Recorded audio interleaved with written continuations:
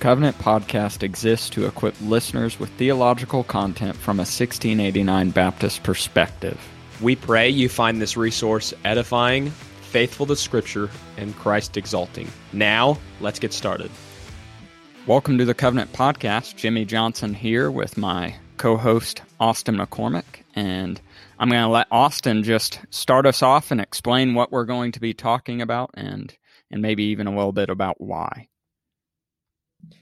Yeah, so in the episodes that Jimmy and I will be doing together without a guest, we're going to be working our way through an Orthodox Catechism.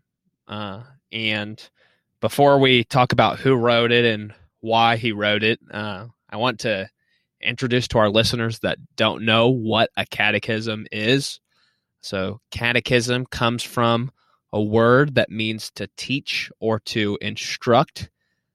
There are various levels of catechisms, between a children's level of catechism all the way up to a more robust, lengthier one like the one we're going to be talking about, an Orthodox Catechism, the Baptist Catechism, the Westminster Catechism, Heidelberg Catechism, which we'll talk about also a little bit today.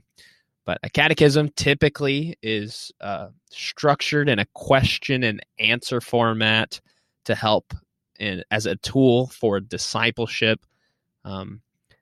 One common thought whenever people hear this word catechism is that this is a Roman Catholic thing. And it's true that Catholics utilize the tool of catechizing or a catechism, but Baptists have historically used this tool as well. We'll talk about when the Orthodox Catechism was published, but I can at least introduce by saying there are hundreds of years of precedent for Baptists using catechism. Of course, the Westminster Catechism, same, has hundreds of years. So Protestants also utilize this tool as well. And Jimmy and I are going to be talking about the Orthodox Catechism. So Jimmy, can you tell our listeners a little bit about who wrote this? Yeah, Hercules Collins is the one who wrote this catechism, and it may be kind of a misnomer to say that he wrote it. It's more so that he edited a catechism that was already in existence, and as Austin mentioned, that was the Heidelberg Catechism, and he didn't make many major edits, aside from what a Paedo-Baptist or a Presbyterian might consider major. But most of the differences come in the sections on the sacraments, particularly baptism. Actually, he doesn't differ much, or really at all, on the Lord's Supper, but on baptism and particularly the mode and who is to be baptized. In terms of what baptism is, he is in agreement with the Heidelberg Catechism. But Hercules Collins was a London particular Baptist pastor. He was converted, fairly early in life. He wasn't too old from what I've read, but he was a member, some believe, or very likely a member of the Petty France Church, which, if you're interested in particular Baptist history, that's a pretty key church in Baptist life. It was pastored by a guy by the name of William Collins as well as Nehemiah Cox, and it's believed that those two together were the main editors of the 1689 confession that the assembly all signed at that first London Baptist Assembly.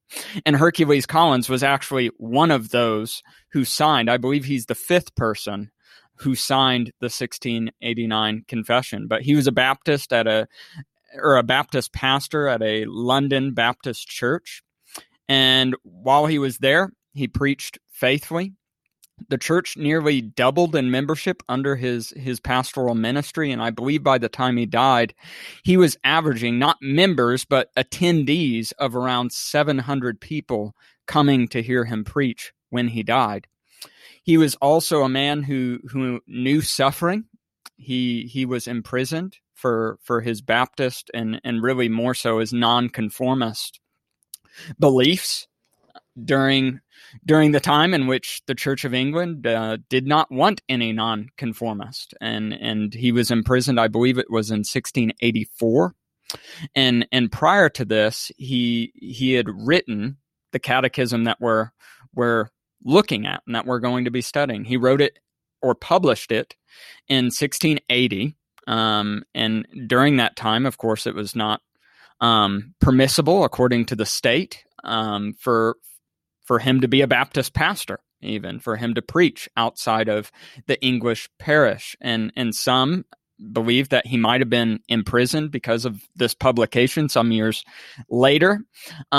But his citation was for not attending the parish church because he was not going to the Church of England in his parish or in the area in which he lived. He was cited. He was imprisoned. Many people died in the prison that he went to. A few Baptists died in the prison that he was imprisoned in, but he lived and he finished out his days pastoring faithfully in London. And by the time he died, he was recognized as one of the prominent Baptists. He was trusted and a trusted resource. However, he didn't have formal education in terms of theology.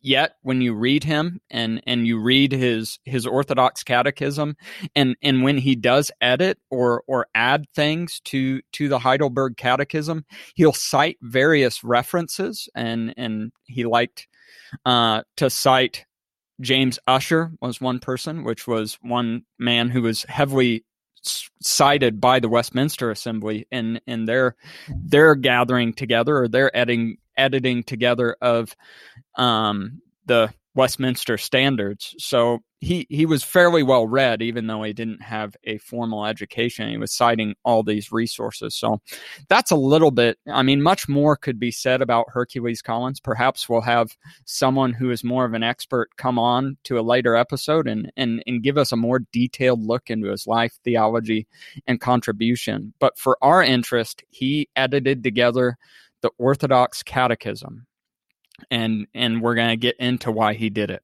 So back to you, Austin. So why did he write this catechism? In the preface, there are many reasons, and Jimmy and I have both highlighted in our reading, so we're just kind of going to go back and forth here. But one reason that he gives in the preface, he says, the day we live in is very gloomy and dark, full of error and heresy, which spreads more and more through the indefatigable endeavors of the maintainers of it, like an overflowing leprosy, and eateth as doth a cancer. So he saw the time period that he was living in degenerating into all types of heresies, and he wanted to provide a tool that would be useful for his church and the readers of this catechism to help guard them against heresy. Go ahead. Yeah, I believe it's Stephen Weaver and Michael Haken.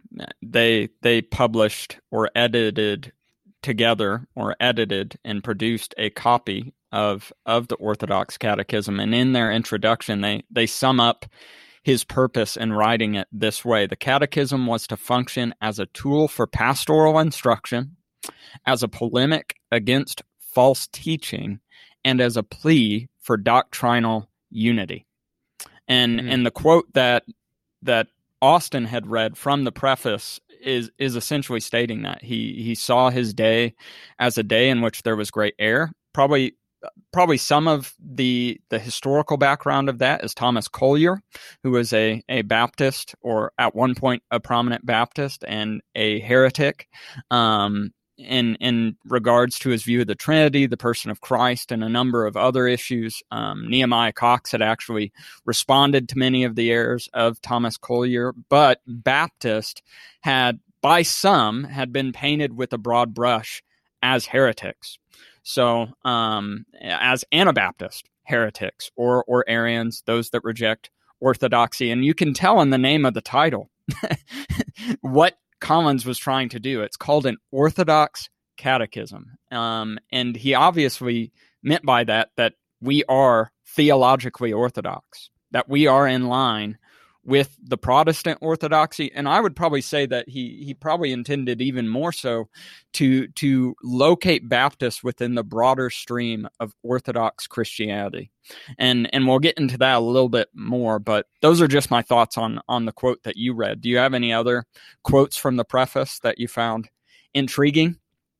Yeah, and this kind of piggybacks off of what you said, but he obviously wanted to guard his church from heresies, but he also wanted to ground his church in Orthodox truth, as you just mentioned, presenting Baptists and their church as being Orthodox. So he writes in the preface again, now that you may not be shaken, shattered, and carry away with every wind and blast. What does that sound like? Sounds like the word of God, right? Every puff and breath of error and heresy. Also that you may be the better established, strengthened, and settled on that sure rock and foundation of salvation, Christ's merits. So, wanting to give his church a solid foundation, and of course using this tool, this resource to ground them in Christ's merits and Christ's salvation and the knowledge of it. So that was one thing that I thought was interesting in his preface. Another thing which doesn't really talk about why he wrote it, but he's kind of reflecting upon what he thinks of his work here as he's editing from the Heidelberg. And he says, but I am bold to say that this is a sound piece of divinity. He's almost getting at, like, I think this is a solid work. And then towards the end of the preface, he says that this is a tool that can be used by parents to help their children, of course, with any catechism, but for anybody, children that are on the milk, Christians that are on the milk, and Christians that are on the meat, as they reflect upon it again. So I think there's definitely the intention that this resource in the church was to be used and reused and reused and reused, and to help people reset their mind upon Christ and these doctrines that would anchor them in the foundation that he was trying to lay in this church. Do you have any thoughts? Yeah, from the quote you read earlier where he said, but I am bold, I want to read that one in a little bit more depth. He says, I say under these considerations, I have in charitable regard to your souls presented you with this small, but I am bold to say, sound piece of divinity, which may not unsuitably be styled an abridgment or epitome of law and gospel, suited to everyone's capacity in God's house. Here is milk for babes and meat for strong men. There was a very much a pastoral intent in his producing this volume. He wanted to help his people and all who would eventually read it to both be able to take in the meat or the milk, but also he wanted to provide meat for those who are stronger and more knowledgeable. And this can be seen, and we're getting a little bit ahead of ourselves in terms of the way some of the edits that he did make to the Heidelberg Catechism can be seen as a pastoral approach. So one of the major edits and differences is the ordering of how he does the Ten Commandments. So the original Heidelberg just goes through the Ten Commandments, says what they are, and then it breaks down each commandment after that. So it goes through them all, then breaks them down after going through them all, whereas Hercules Collins puts both the commandment and then the breakdown one right after the other. Each commandment, you're going through one commandment at a time rather than going back and forth. He wanted it to be easy for his people to grasp and to follow and to so that they might understand it. He wanted to promote. Let me see here. He had a quote. He says, also considering it is a day of great declension in love to God and to one another from those gospel truths. He was writing because he saw that there was a decline for love of God and love for neighbor. And he wrote it in such a way that both the more mature and the less mature Christian can grow in their knowledge of the law and the gospel, and begin to love God and love neighbor accordingly. Another consideration that I really want to point out is that Hercules Collins, like those as one of the signatories of the 1689, so this is not surprising, but like the rest of those signatories, were not seeking to write a sectarian document. The 1689 and the Orthodox Catechism were written in such a way to show a broad agreement with the broader streams of the Reformation faith in particular, and even further back to the early church fathers. In terms of the early church fathers, you can see this in that he puts the Apostles' Creed, the Nicene Creed, and the Athanasian Creed at the end of the Orthodox Catechism, and goes through them and breaks them down too, and provides them for his readers because he saw those as orthodox statements of faith. Baptists have not shrugged off the entirety of the Christian faith prior to them. They saw themselves within a broader stream of that faith. They saw themselves in line with that. And Hercules Collins saw himself as a spiritual brother with those Orthodox, Presbyterians, Congregationalists, the church fathers who have gone before. He saw himself as a spiritual brother with them, and he wanted his people and those that read the Orthodox Catechism to see that though we do differ on things that are important, we still at the same time hold to those things which are most essential with the Christian faith.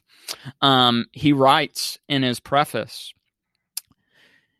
"In what I have written you will see I concenter with the most orthodox divines in the fundamental principles and articles of the faith, Christian faith, and also have industriously expressed them in the same words, which have on like occasion been spoken, only differing in some things about church constitution, wherein I have taken little pains to show you the true form of God's house, with the coming in thereof and the going out thereof." So he says, yes, I differ, and I show where we differ in terms of the ordering of God's house. So church, baptism, and discipline and things of that nature. He differs from those Orthodox divines, but he has sought to speak even in the same words as them on those things with which they agree. And he's talking about the Heidelberg Catechism in particular, but also just even the broader streams of the Reformed Orthodox during his time. He also writes, "I have not undertaken to present you with new notions or principles, hoping an Athenian spirit is none of you, but do believe that an old gospel, to you that have tasted the sweetness of it, will be more acceptable than a new, though published by an angel from heaven." He wanted to present the orthodox truths that Christians have confessed forever, ever since the conception of the Christian church. He wanted to confess those in a catechetical manner that he might help produce Christians that know and confess a true and sound faith, that they would rightly conceive of the law and the gospel, that they would love God and love neighbor. Another quote in which he's talking about this, and we see this, what we might call a small c Catholic spirit in Hercules Collins. He says, "I propose 3 creeds to your consideration, which ought thoroughly to be believed and embraced by all those who would be accounted Christians: the Nicene Creed, Athanasian Creed, and the creed commonly called the Apostles." So if someone says that Baptists have never been creedal people, Hercules Collins begs to differ. And I would actually go on and say that he's really only just in stream with the broader Baptist community during his time period. As the signers of the 1689 would have agreed with the Nicene Creed, undoubtedly, and those other creeds that Hercules Collins mentions. I mean, the quotate or the paragraph on the Trinity in the 1689 is very, very similar to what we read in the Nicene Creed, just in updated language. Do you have any other quotes you want to add, Austin? You stole the last couple that I was going to read, so I can transition us to this last question I have one more. He says this, and this book may be advantage to youth as well as others. It is catechistically handled for their easier learning the principles of the Christian religion, that so they being seasoned with the true articles of Christian faith, may not so easily be tainted with the sentiments of men of corrupt minds in time of temptation. And it is heartily desired that parents, especially professing ones, were more concerned for the everlasting welfare of their children. Just as an aside, he also produced it to equip parents, that they might also equip their parents. And I think that line, and it is heartily desired that parents, especially professing ones, were more concerned for the everlasting welfare of their children. If a statement from this 17th century particular Baptist should have resonance with those of us today, it should be that statement. I mean, I pastor a church. The church I pastor, we are privileged with many, I mean, proportionately, many young families with many children. And we have a fairly thriving children's ministry of sorts. That said, I think that Collins points out something that is a temptation not only in his day but in our day to privilege our children being physically self-sufficient, being wealthy, being happy, surviving, I guess might be a way, having physical well-being. I think we sometimes privilege that over the importance of their everlasting welfare. I charge my church on a regular basis, both parents, grandparents, and stuff like that, not only to pray for the physical needs of their grandchildren or children, but pray for their spiritual needs and seek to provide for them not only physically. Because if a dad or a mom only provides for their children physically, they're missing one of the most key components of provision that they are to provide, and that is to give them spiritual direction, that they might know and love God and His Son Jesus Christ. Your children should not grow up and leave your house without knowing, one, that they are a sinner, and two, that they desperately need salvation, and that salvation and the hope and joy, it comes in none other but Christ and those truths that we find in the Holy Scriptures. And Collins, we just see he has a pastor's heart. That's why he produced this document. He wanted to shepherd people. He was using his gifts of writing, working, labor, hard work, editing. He used his gifts for the betterment not only of his own congregation, but for Baptist in particular, but for the church broadly. So that would be my final comment on that subject. So catechize your kids. Yeah, I was pumped this last week. Geneva now has consistently started answering the first question to the children's catechism. Who made you? She turns to me every time now and says God, and it just brings a smile to my face every time. It's so awesome. But so catechize your kids if you have children. What a privilege that is for you and for them. Jimmy, what next should we expect going forward in the coming episodes as we're going to be working our way through the Orthodox Catechism? So the Orthodox Catechism, other than some brief change in order on particular sections, like I mentioned before in the Ten Commandments, it can be broken down into three parts. You have guilt, grace, and gratitude. So first, we'll be introduced to our sinful condition. That will be made very clear to us. We will then be introduced to our And in truth, it might be inaccurate because the very first question answers, what is our hope in life and death? So he doesn't leave us hanging the whole time waiting for salvation and where it comes from. But the section on grace, we learn about those great doctrines of salvation, justification, sanctification, effectual calling, all those things that we find in the other Orthodox confessions of faith and books and things like that. And then in the gratitude section, it really hunkers down onto how then shall you live? You've come to Christ. You've been redeemed by Christ. How should you live? And the term gratitude, I believe, is a very, very good descriptor of the posture of the Christian life.